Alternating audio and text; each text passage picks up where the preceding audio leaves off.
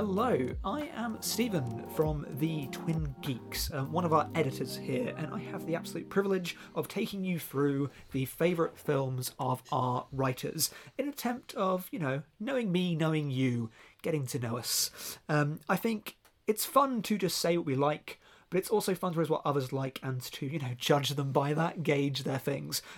With me today, we have the co-founder and co-editor-in-chief of the Twin Geeks, David A. Punch. Not to be confused with David A. Punch, as I erroneously thought for a long time.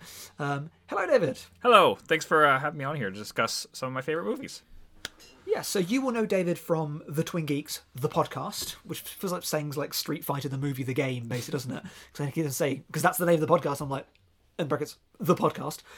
You will know him from speaking to me on Ashes to Classics, our Silent Cinema series, and you know him from appearing on things like the Daydream Cast. He's been on I'm Thinking of Spoiling Things very, very recently. Briefly. And, briefly. Well, there for the whole time. I was. But, only spoke briefly. And you will more know him for his long-form pieces on classic cinema, which you can still find on the website. Some wonderful pieces there. So, if you don't know him, you're about to get to know him through his 10 films. So I gave you the edict, let's say. I gave you the thing of pick me your 10 favourite films. And some people went conceptual with it. I think you went very on brand with this. Yeah. Of these are 10 David movies. They're really good, though. But, I'm going to try not to insult the taste of people on here. But, David, take us with the rationale.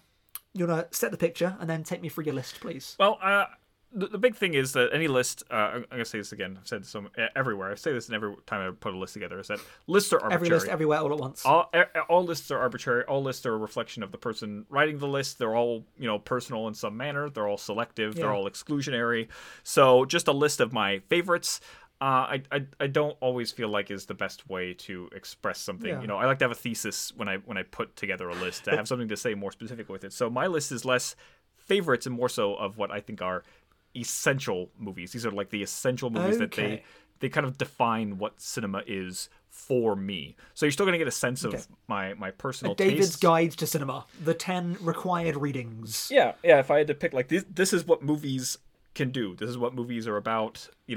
This is kind of for me what this is. And of course, heavily skewed towards the films that I tend to like. Okay. So, start off where you want to start off, and let's take me through 10 cinematic delights, please. So the first one is called, I do not know my French too well, but I'm going to try and give it the French name first, and that's Un Homme d'Etat, I think. Probably not, though.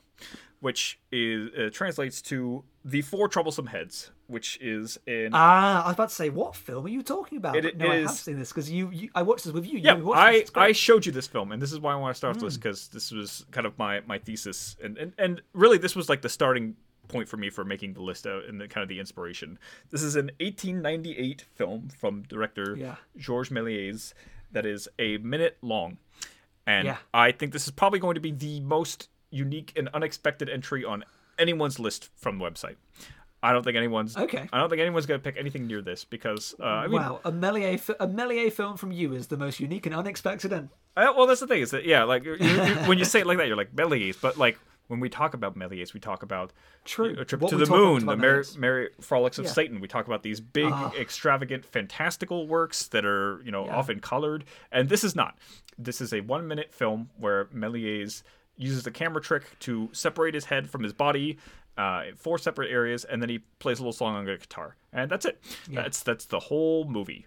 And you can watch it right now, and probably less time than it takes me to explain it.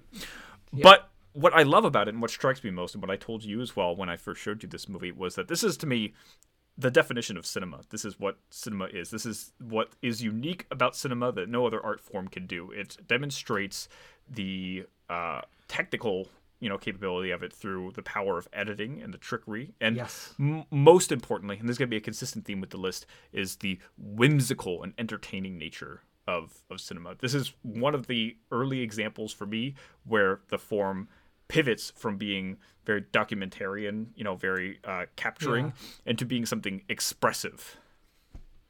So it's really, really cool. And it goes back to a thing that I love to remind myself of when we talk about special effects and what you can do with film.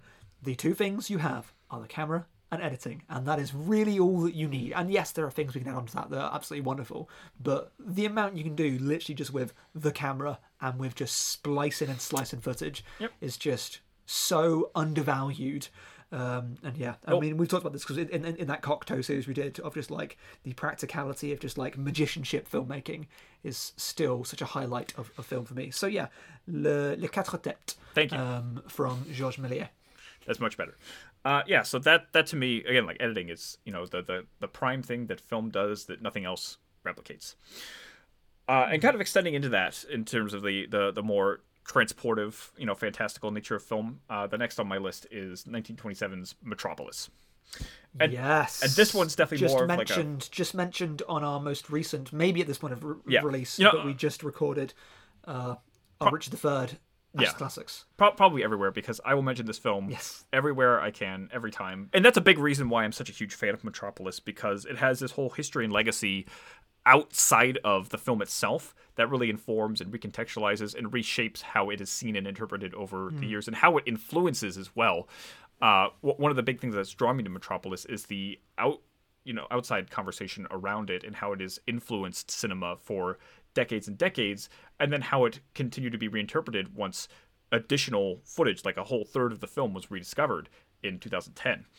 And that was like a big revolutionary, mind-blowing moment for me of how cinema evolves and changes over time, and how important it is to evaluate the history and continue to reinterpret it and recontextualize it.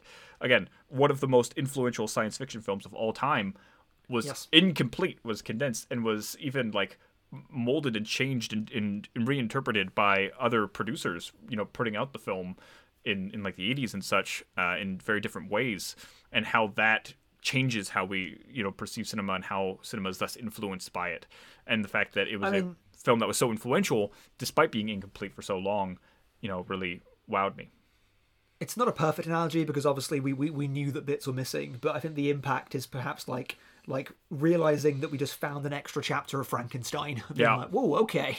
Because the whole subplots were cut out of the movie, and important, elements that further inform the characters.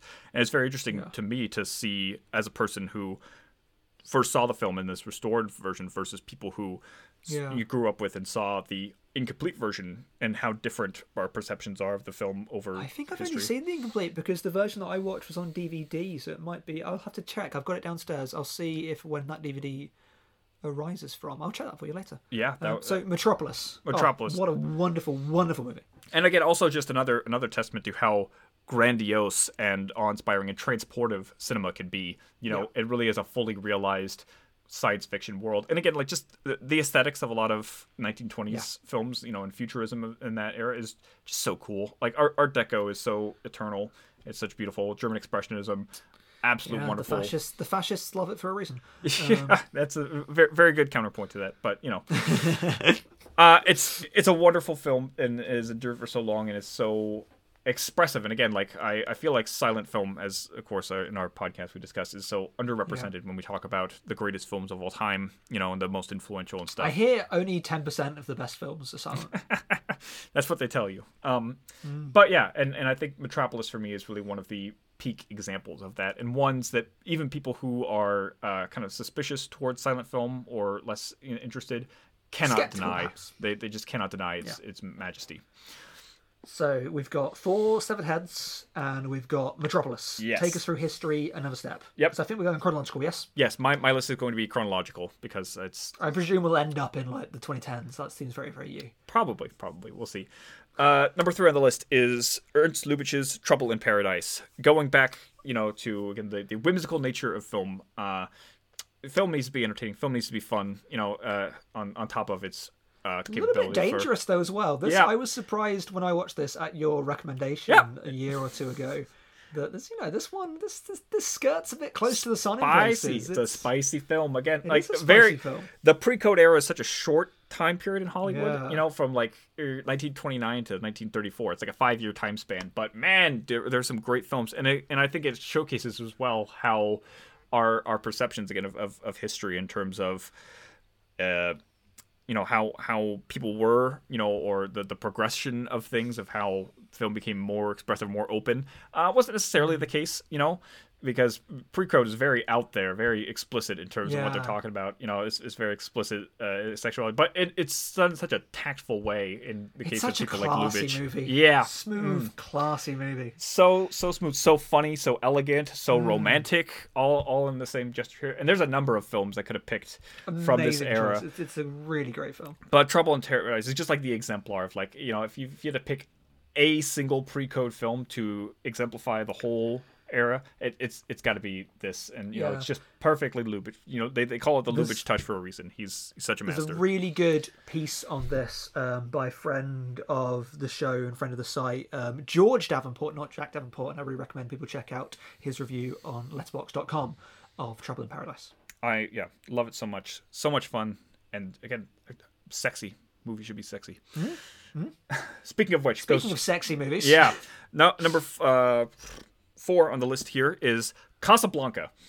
When I think of movies, when I grew up thinking about movies, whenever anyone told me about movies, Casablanca is what I picture in my mind. It is just so undeniable. It's everywhere. It's so influential. It's like the poster child of movies, and it holds up despite the reputation of everything. Despite being shoved in your face all the time and how iconic and quoted it is. It is how misquoted it is, because there are lines that are not in the movie that have become iconic and have had spin-off films based on those lines. And it is even better than all of those expectations lead you to believe. It's and good. It remains it's a good movie. So vital, so important, and such a great example of this intersection of I think very, very explicit pro-war America propaganda, but also while being an expressive and important piece of art within that concept, within that promotion. And for a righteous cause, that should be said as well. Yeah, it loomed large over my cinematic upbringing, because this is, if ever asked, my dad's favourite film, because as you know, he hates American film. Right. If ever asked his favourite film, Casablanca, always. And it was like this legendary thing that for one birthday or a Christmas, I got him a copy of Casablanca on DVD, and we watched it together as a family. I think mum and brother were not that taken by it or didn't really care. And I was like, this is very, very good. Even as an early cinephile who was cautious towards black and white films, this was never not great. It was always perfect, smooth, elegant, romantic. Of course, this is what you think of when you think of romance in Hollywood. And the couple doesn't get together. That's like the most beautiful thing about it. Unless you watch the Simpsons version, which I'm sure is an episode of they have it at the old folks' home, have it edited now. They're happy. It's like let's stay together forever. Mm-hmm. And, but it's so brilliant. And again, there's nothing more important, I think, than the message of defeating the Nazis. That's obviously an eternal message, unfortunately. More prescient now than perhaps that release. But also again, like how.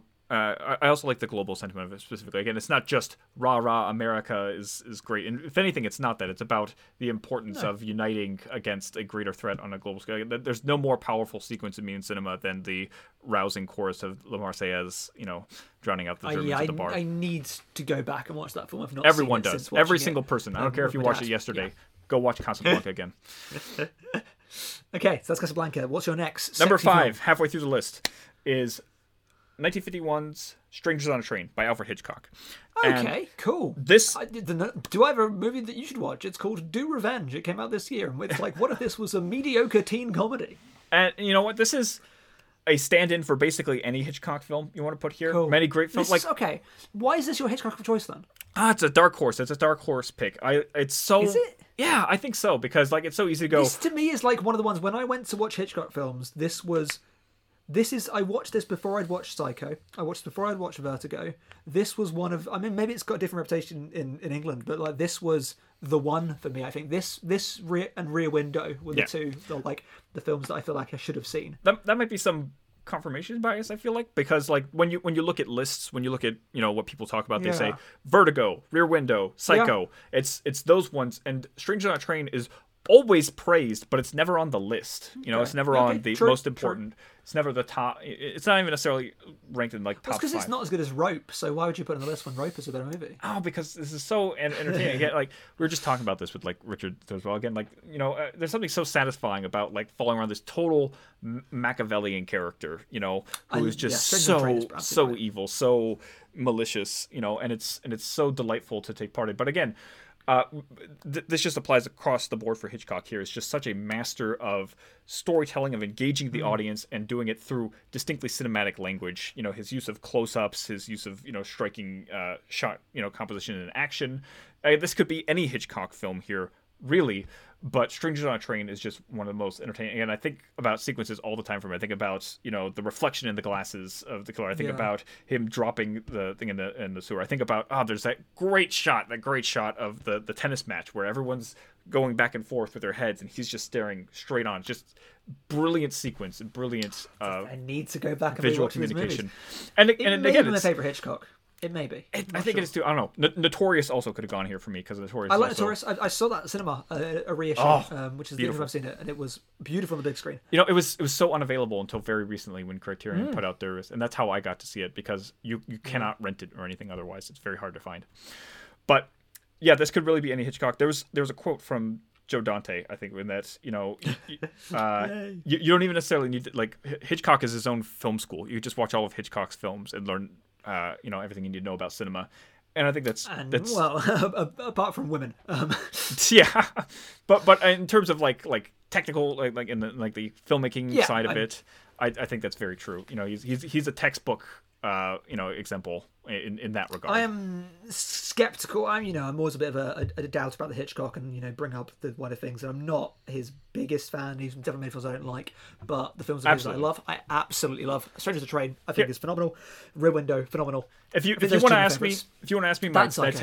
ask me my 10 least films, I'm gonna put Marnie on that list. I'll say that. So, oh yeah, I don't like Marnie at all. Oh, yeah, good. Hate Marnie. Yeah. So again, like by no means is it an impeccable record, but some of the greatest films of all time certainly on Hitchcock's list there. Marnie. Oh, there you go. I didn't know that you were a fellow. Terrible Marnie film. God, so awful. Holy crap.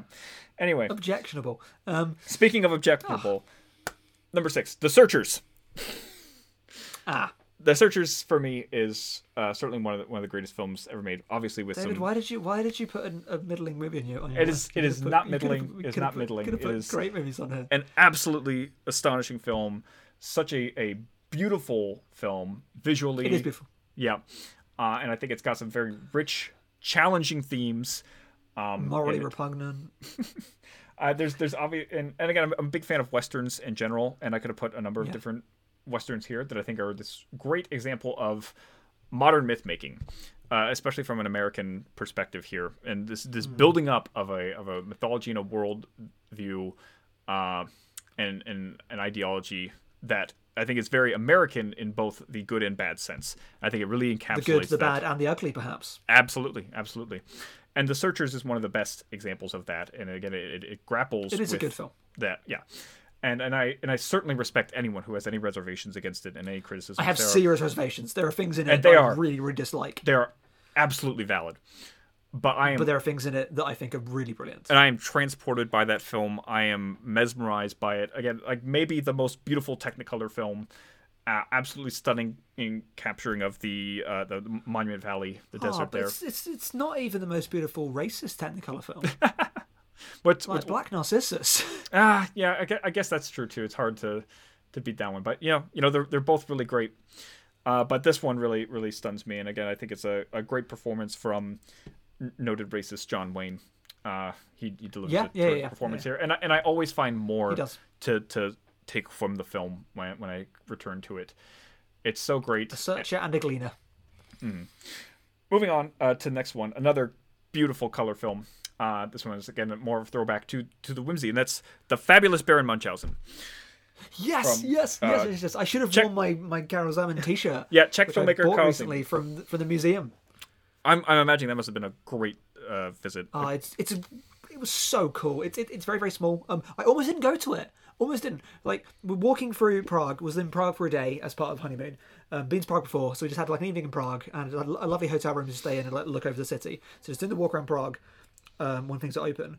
and walked past a sign that says like Special Effects Museum, and Emma was like, "Oh, let's go to that." I'm like, "I don't think I would like Special Effects Museum. Ugh. That's the kind of thing that I actually wouldn't like." Yeah. And then I just had my phone out later, and I was looking up like things to do in Prague, and they're like, "You need to go to the Carousel Museum." I'm like, "Yeah, I do." And I was like, "Oh wait."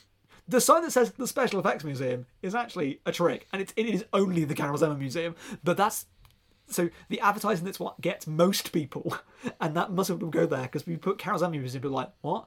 But yeah, it's really, really cool. It's very, very tiny, has a nice shop at the end, but it's really interactive, and it's just it brings his films to life beautifully, lets you interact with them. It's got models that you can move around with. They want you to touch things and get involved with things. It's so cool. That's one amazing. Of the best filmmakers of all time. I agree, and it's only recently I think that he's getting that reputation because again, as a as a Czech filmmaker, the spotlight has less been on there, and it's because of distribution, particularly through the Criterion box set, I think that has highlighted his filmography. Certainly brought it to my attention and made me realize what an absolute cinematic genius he was. And again, this, incorporation of so many different mediums working within film here of stop motion and, integrations of different backgrounds and stuff and all these things. It's absolutely wonderful.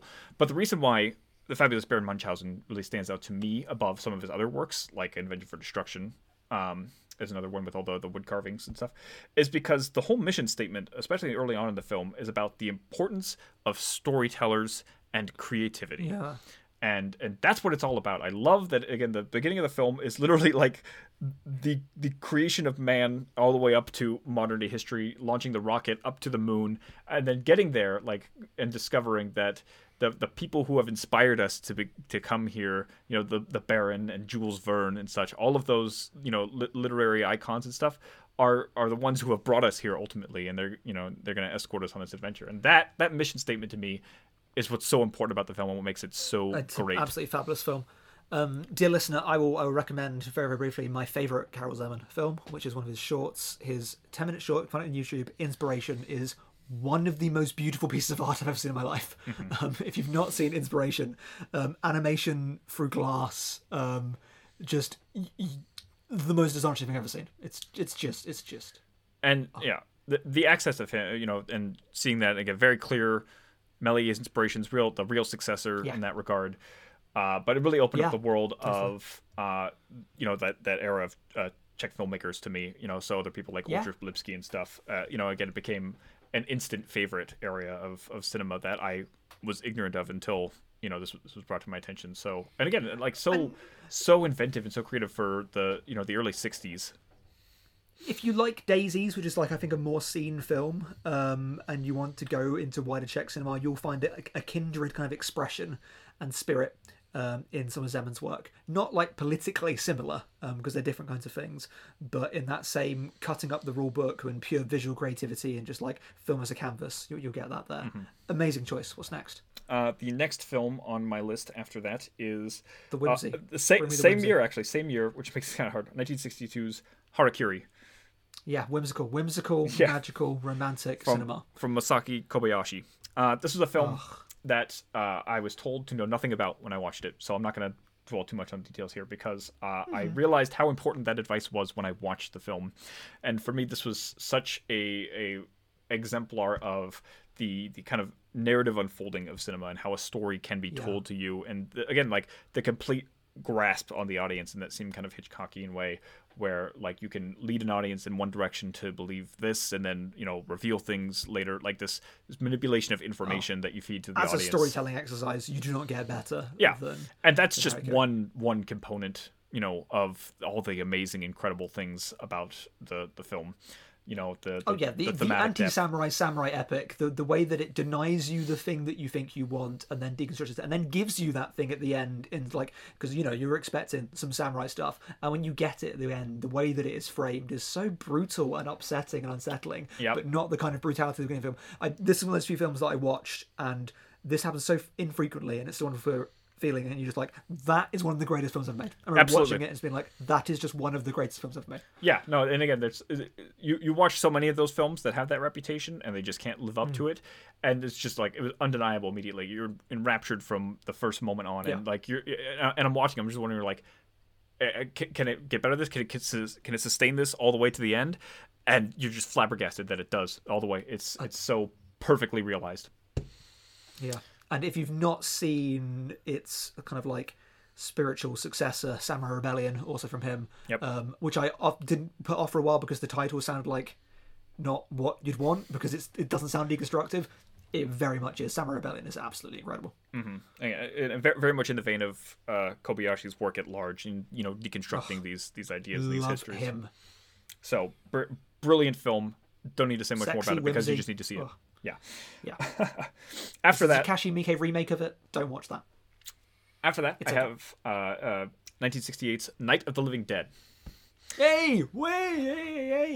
So, man, what a incredible film! What an inspired film from a little small production. And to me, this is like the turning point in cinema in the 1960s. Like cinema undergoes a radical shift in the late 60s here. And for American cinema, a lot of people point to Bonnie and Clyde from '67 or The Graduate as like movie. This changing in the sensibilities of the filmmakers, the retirement of the old guard and introduction of the new. But for me, Night of the Living Dead is the more striking example of look at this independently produced film that became a huge smash hit with a black leading actor. And that completely revolutionized the horror genre and changed it from something that was, more kitschy gothic, typically, into something that was very real and very grounded and very reflective of modern society. And invented one of the most enduring subgenres of horror. I mean, that's accidentally. Through copyright mishap. Exactly. But that's the most amazing thing as well to me. Is like, this thing that became, and again, has become the most well-known like mythological creation is 50 years old. Is a 50-year-old creation. Zombies. Yes, obviously, like the term zombie in a related but different meaning predates, which I think the later some of the other Romeros like do pay a bit more credence to that. Really interesting. I think like Day of the Dead has got a bit more into that. I know the film that's called Zombie 2, which is Dawn of the Dead 2, which is not a Romero film, but is now known as Zombie Flesh Eaters, which is a great film. Links that very nicely. But yeah, But in terms of in terms of the mechanics of how all the rules we associate with zombies and everything, it's all established right here in this film, and it's presented in such a grounded way, in such a tangible reality sense. And again, like it still stands head and shoulders above any other zombie film because of the sense of humanity that these creatures still possess. So, there's a lovely piece by you written by you on the website. So please, people go read that. And can I share with you the last time I watched this film, because I think it's quite an interesting story. Please do. So I was going to. The year was 2020. And I'd booked tickets to a thing. I can't remember what it was called. It was basically Night of the Living Dead on stage because it is royalty free. You can do these things. So what it was a performance art piece where a single person on stage being filmed, and what he was being filmed, being projected behind him, was trying to do a one-man remake of Night of the Living Dead. Try to make it happen in real time, of using props and all kinds of things. I was like, this sounds amazing. And that day it was on was also the day that Animal Crossing came out, which I remember was the first day of the COVID lockdown. Oh, right. So that's why I never got to... And throughout this week, I was just like, got tickets to this thing. I don't think I'm going to go to this thing. Oh, God, what's going on? Okay, it's probably being cancelled. And that was such a weird week. So then we watched it at home instead, because I had it on Blu-ray and put it on, and Emma had never seen it. And watching that on the day they'd just been announced that something I'd never really seen outside of fiction was happening, and just the way that so much of this film, A State of Emergency, is shown through news reports and people acting weirdly on news reports, like, it was such a unique experience of watching it. It was scary in different ways and reflected social realities, and it's such a fertile open text that I think is so much cleverer than it's given credit for. And watching like the media stuff in that backdrop of it, I just spent a whole week of just like growing fear about this stuff. Oh, gosh. I imagine that informed them more because there's those, again, they really went out of their way to make it feel very ground realistic. They got the actual like Pittsburgh newscaster to relay all the information on the television. Like it's like an extended sequence of the characters watching the television and getting all the information about this. And I think it's so brilliant. Some people accuse it of being like a lame expository device, but I'm like, no, it's such a grounded example. So awesome.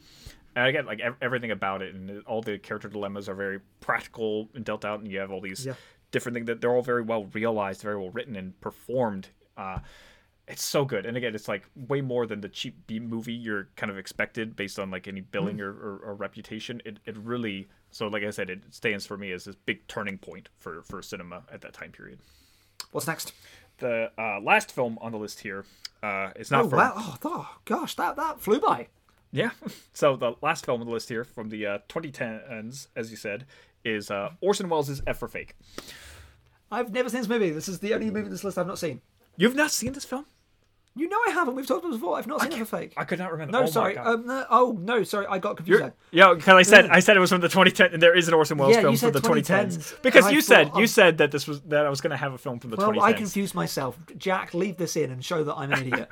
Although to be fair, I guess I could take a moment to talk about The Other Side of the Wind because that is another important film for me. I've never seen it. So oh my god. Okay, so Other Side of the Wind again. Another. No, I've not seen it. I'm not going to spoil. I'm not going to spoil. I'm saying it's an important film for me because it really came at a time where I was really getting into film more, and I got to see it on the big screen. There was a screening near me of this restored Orson Welles, of this completed Orson Welles film that they only made 6 copies of. They struck 6 copies of it, and I got to see it in the theater with the editor in attendance, and that was an amazing experience for me. So I absolutely could put The Other Side of the Wind on this last slot here. Yeah, F for Fake I have seen, and it's on my top 100 list. So but I didn't. Now it's not like I'm pretending being like, I love F for Fake. I really love F for Fake. I put F for Fake on this list because F for Fake probably changed my idea of what a film could be more than any other film. And that was on the second watch. Yeah. This is another film that I've written about for the website. It's a consistent pattern here because I'm compelled to. Because and I had this revelatory moment the second time. Because obviously the first time I was magnetized to it, because Welles is just such a great, magician screen, such a charismatic presence. He really carries you through this very interesting narrative, and he pulls the rug out from under you. That final act of the movie where you're just like, sorry, what? The whole way through is just delicious. What a delicious film. Yeah, absolutely. And then it was, and you get the sense, and then, it's like, oh, the rug pulls at the end. Oh, this was, it's a trick. Oh, the nature of fakery and what it is. So that's like a fun thing that the film does. But then when I went back and watched it the second time, I caught something because like the whole shtick is like he said in the beginning, oh, the next hour, everything's going to be true. And then at the end, it's like, oh, the hour mark passed and you didn't even notice. But, and I noticed things during that hour point where I was like, wait a second. That's not what that is. That's not, either. Like after I'd learned more about Welles and I recognized it was during the War of the Worlds sequence, like you can hear them, that you hear the dialogue and it's presented to you like it's the actual podcast. But I was like, hold on a second, that's Peter Bogdanovich. He wasn't part of that. What's going on here? and I was piecing it together, and then that just led me down the rabbit hole of looking deeper and deeper. I'm like, this is all a bunch of bunk. How much of this shit is made up? It really is. It's absolutely fabulous. And that's what caused me to reflect on all of it. Again, like the nature of the art being presented as a fiction in and of itself, even when it's being told, like this idea of it being presented as ostensibly truthful, it is in some way invented, concocted, twisted, contorted, presented, and that's the nature of art in and of itself, and as a lie in all of this. And again, Welles being like the perfect charlatan, the way he throughout his life twisted stories, and and not knowing what is real and fiction, because sometimes truth is stranger than fiction. So some of the things he says in the film, which are true, are they sound totally made up, and you don't necessarily believe them, but they are. And it's at what point can you decipher one from the other? And so that whole like kind of spiraling idea of how things are presented and the ways in which the trickery of it. And again, it's like even if you didn't care about any of that stuff, it's just so incredibly presented. So it's just a great movie. It's just really, really great. It's just he talks to you brilliantly. Such magnetic editing, so brisk, so in rapture, it's so brilliant. So it really reshaped the way I see one of the films. Best films. Great choice. Yeah. So that is my top. Can I link it to the most kind of like spiritual successors again? 2 spiritual successors. So I think the very obvious spiritual successor is the absolutely astonishing Guy Madden film, My Winnipeg, which if you like F for Fake, you'll at least like My Winnipeg. I mean, for me, My Winnipeg is one of, again, one of the great movies. Also, have you seen? I only thought about this because I just bought a copy of this for my dad actually because he'd not seen it. So Dad, don't listen to this before Christmas because I just spoiled your gift.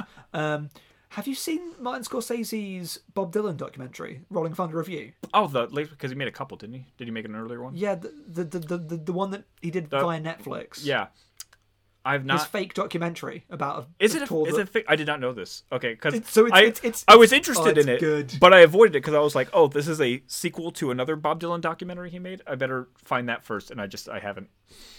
It is a documentary of lies and truths mixed together in a way that you don't know, because like the whole idea of it is that this legendary tour is not actually that interesting as a tour, but it is interesting as a legend. So it's the documentary of the legend of the tour. It's a documentary of the tour that you wanted to have happened, of the stories you wanted to exist, and it's got great compilation of like a lot of like real. It's the way it balances fact and fiction and things that are kind of true and kind of not true. Yeah, it is very much in the key of ever fake. I want to make a kind of slight review because you know what other film I could have put on this list, and you maybe will appreciate this better. Like I could swap out The Searchers for a different Ford film, and that would be The Man Who Shot Liberty Valance, because that line that comes from it, that idea of when the legend becomes fact, print the legend. That's like the big closing line of it. Is this great testimony? This is like the theme overriding it. And again, a great summation of this idea of the Western genre. So, but I think in general, storytelling, the stories we tell about this idea and this grandiosity and this need to, use it as a way of expressing something wider about how we feel, about our past, present, and future. So that is a great film that exemplifies that, and maybe one that is less problematic. I don't know if you've seen that one. I've not, so I'm glad you didn't put it in your list, because then I would have felt compelled to have watched it, and I have not, and it would be embarrassing. But you know what? I do now feel compelled to watch it, and I will do at some point. I might swap it. I should rewatch that film, and maybe it is one of the best films ever made. So it's a glorious 11. You know what, David? You're the boss around here. You get an 11. You get an 11. There you go. Thank you. There's 12, my last one tacking on. The third man. But yeah, there's so many more I could have picked. Obviously, it was very hard to whittle this down, and I wanted to create a variance as well. I probably could have picked just 10 strict classic Hollywood films, but I didn't. I think I'm quoting David Ehrlich here, which is not a thing that I do that frequently, but I think when he posted his ballot for Sight and Sound, he put something on the lines of 10 films, 1,000 regrets. Yeah, that's a good way. But again, that's why I needed to qualify it so much at the beginning here. It's like this is like what I feel like, ultimately, and what I need to qualify. Because again, there's also like I stated here, I was like, oh, we ignore so much of early cinema. I wanted to include that, but I'm also excluding the rest of everything past the 1970s. Yeah, it's a great list. I can't wait for you to realize that people that aren't men also make movies. Yep. One day maybe you'll realize that. But well, it's something I would love, because I do. There's a lot of great women filmmakers, and even from older time periods in Hollywood. The very few that were allowed into the system there. But I can only I'm unfortunately I've got to stick with what I resonate with the most. You're not one of those woke Sight and Sound voters trying to force PC culture into the list. It's not like that, but I gotta represent. Like I said, these are all brilliant films, great films, deserving films, and I could name to you a number of others, and I just gotta be truthful with myself, and these are the films that strike me most, and it is gonna affect based on. So. As a cis white man as well, I think that's going to reflect ultimately. That's going to reflect in my taste. Yes, I'm just more of a virtue signaler than you. My list is just lies to make people like me. We'll get to that in the future. Thank you so much, David, for giving me so much of your time, and I hope people enjoyed listening to David go through what is, I have to say, a very, very damn good list. I may fake that on other lists because I'm in Vaughan's going to give his movies, and I bet most of them are bad. No silent films, I bet. I'm predicting no silent films from Vaughan. God, the silence from Vaughan just telling.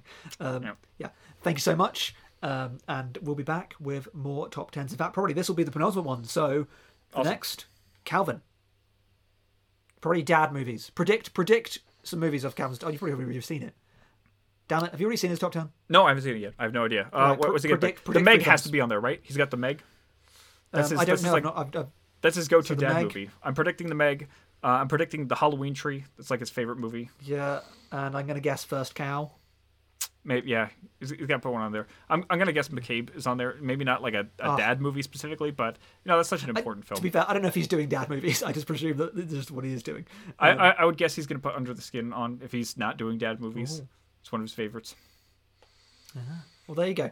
And I think we should do that at the end of everyone's. Predict the next list. There you go. That's what you think you're into, Calvin. That's what you think the kind of stuff that you're into. Can't wait to see that going forward. Well, we'll see. Thanks so much, and keep watching, keep listening, and go to the twingeeks.com. Thank you, David.